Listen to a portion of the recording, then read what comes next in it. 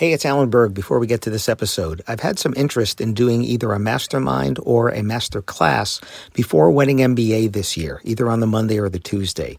If you'd like to show interest and see what the different options are and let me know what you might be interested in, the prices, the times are all there. Go to podcast.alanberg.com. Click the button to take the 2-question survey. Really simple. And if you haven't gotten your tickets for Wedding MBA yet, use the coupon code ALAN, my name, ALAN, at weddingmba.com. Save $20 off any ticket.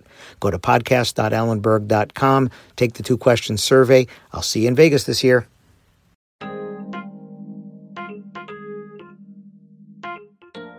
What does it take for you to post a good review? Listen to this episode. See where I'm going with this.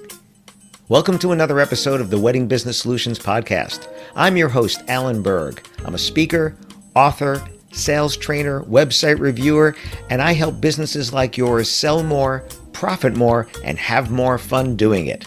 Enjoy this episode. Hi, it's Alan Berg. Welcome back to another episode of the Wedding Business Solutions Podcast. I was having some conversations recently with some different businesses, and we were talking about reviews and, how hard it is to get reviews and things like that. And I said, I am a prolific reviewer. I have personally posted over 650 reviews on TripAdvisor, over 200 and I don't know what I'm at, to 240 or so on Yelp, maybe more than that. And yet there are hundreds of businesses I have never posted a review for and never will. And I started thinking about, what does it take to get somebody to post a review? Even somebody like me that posts all of these good reviews, right? I shouldn't say that. All of these reviews, they're not all good reviews. I might be a little different than some people. I don't go immediately and post a bad review if I had a bad experience.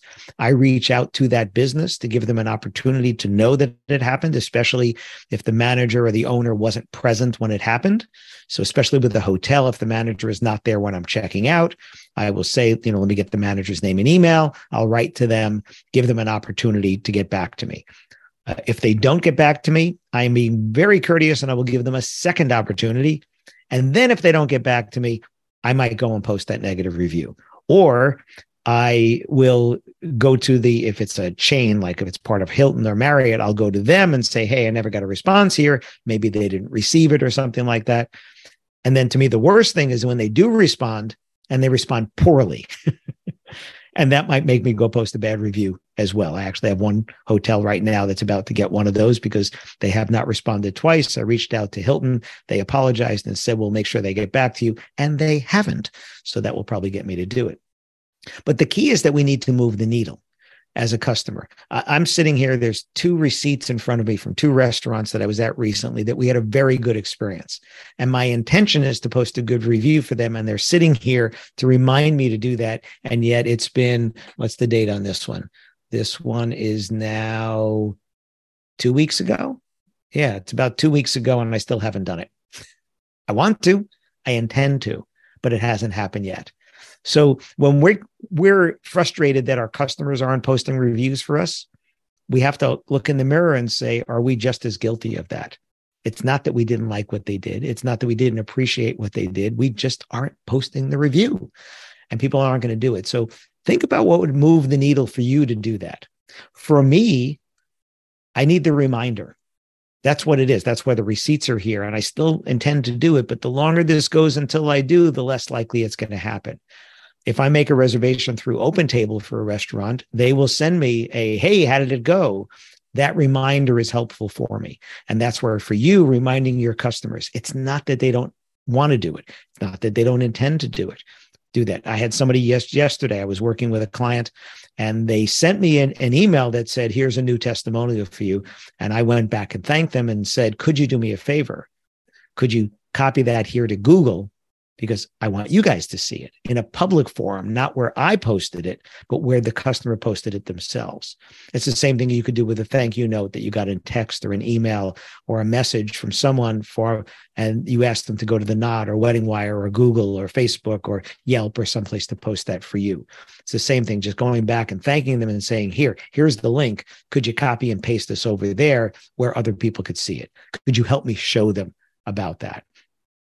But I'm just going back to this, what makes you want to go post that review? What is it going to take? And then if you're getting frustrated because your customers aren't doing it, are you just as guilty yourself of that? And some of you might not be. Some of you might be prolific reviewers just like I am. But again, as prolific as I am with this, in so many places I don't post the review at all. Now, for me, it kind of has to be an extreme, right? Really loved it, really hated it to make me post the review. If you did exactly what I expected and I walk away like, yeah, that's what I wanted, it was fine, nothing wrong, nothing special, I'm probably not going to post the review. I don't do a lot of 3s. I don't. I do a lot of 4s for restaurants and hotels because it's different than a wedding or an event where you're not going to have that again. So there is no comparison. So you say, yes, boom, 5, that goes great. It takes a lot for me to give somebody a 5 for a hotel or a restaurant because I know what that means. I've experienced something that just blew me away to the point of, wow. But when it's better than I expected, I want to give you that 4. And that's why when I'm searching for restaurants and hotels, I don't need 5s. I need 4s. Because that's, again, my benchmark, right? If I'm seeing a lot of 3s, I'm like, okay, it's not bad. I'm sure it'll be fine. If I'm seeing 2s and 1s, I'm probably not going to go there, right? That's the difference. Then we look at recency. Then we look at what they're saying and other stuff like that. So let's digress back to the beginning here. The whole point of this is, if it takes a lot for you to post a review, understand it also takes a lot for your customers, and think about what you might be able to do to move the needle for them, which might be nothing more than just asking them again and reminding them again, right? But it also could be incentivizing them. And no, I don't mean, hey, if you post a review, I'll give you something. It's give them something to thank them for choosing you and ask for the review at that time, because then there's a feeling of reciprocity, code word guilt, that they want to do something back for you. Yep.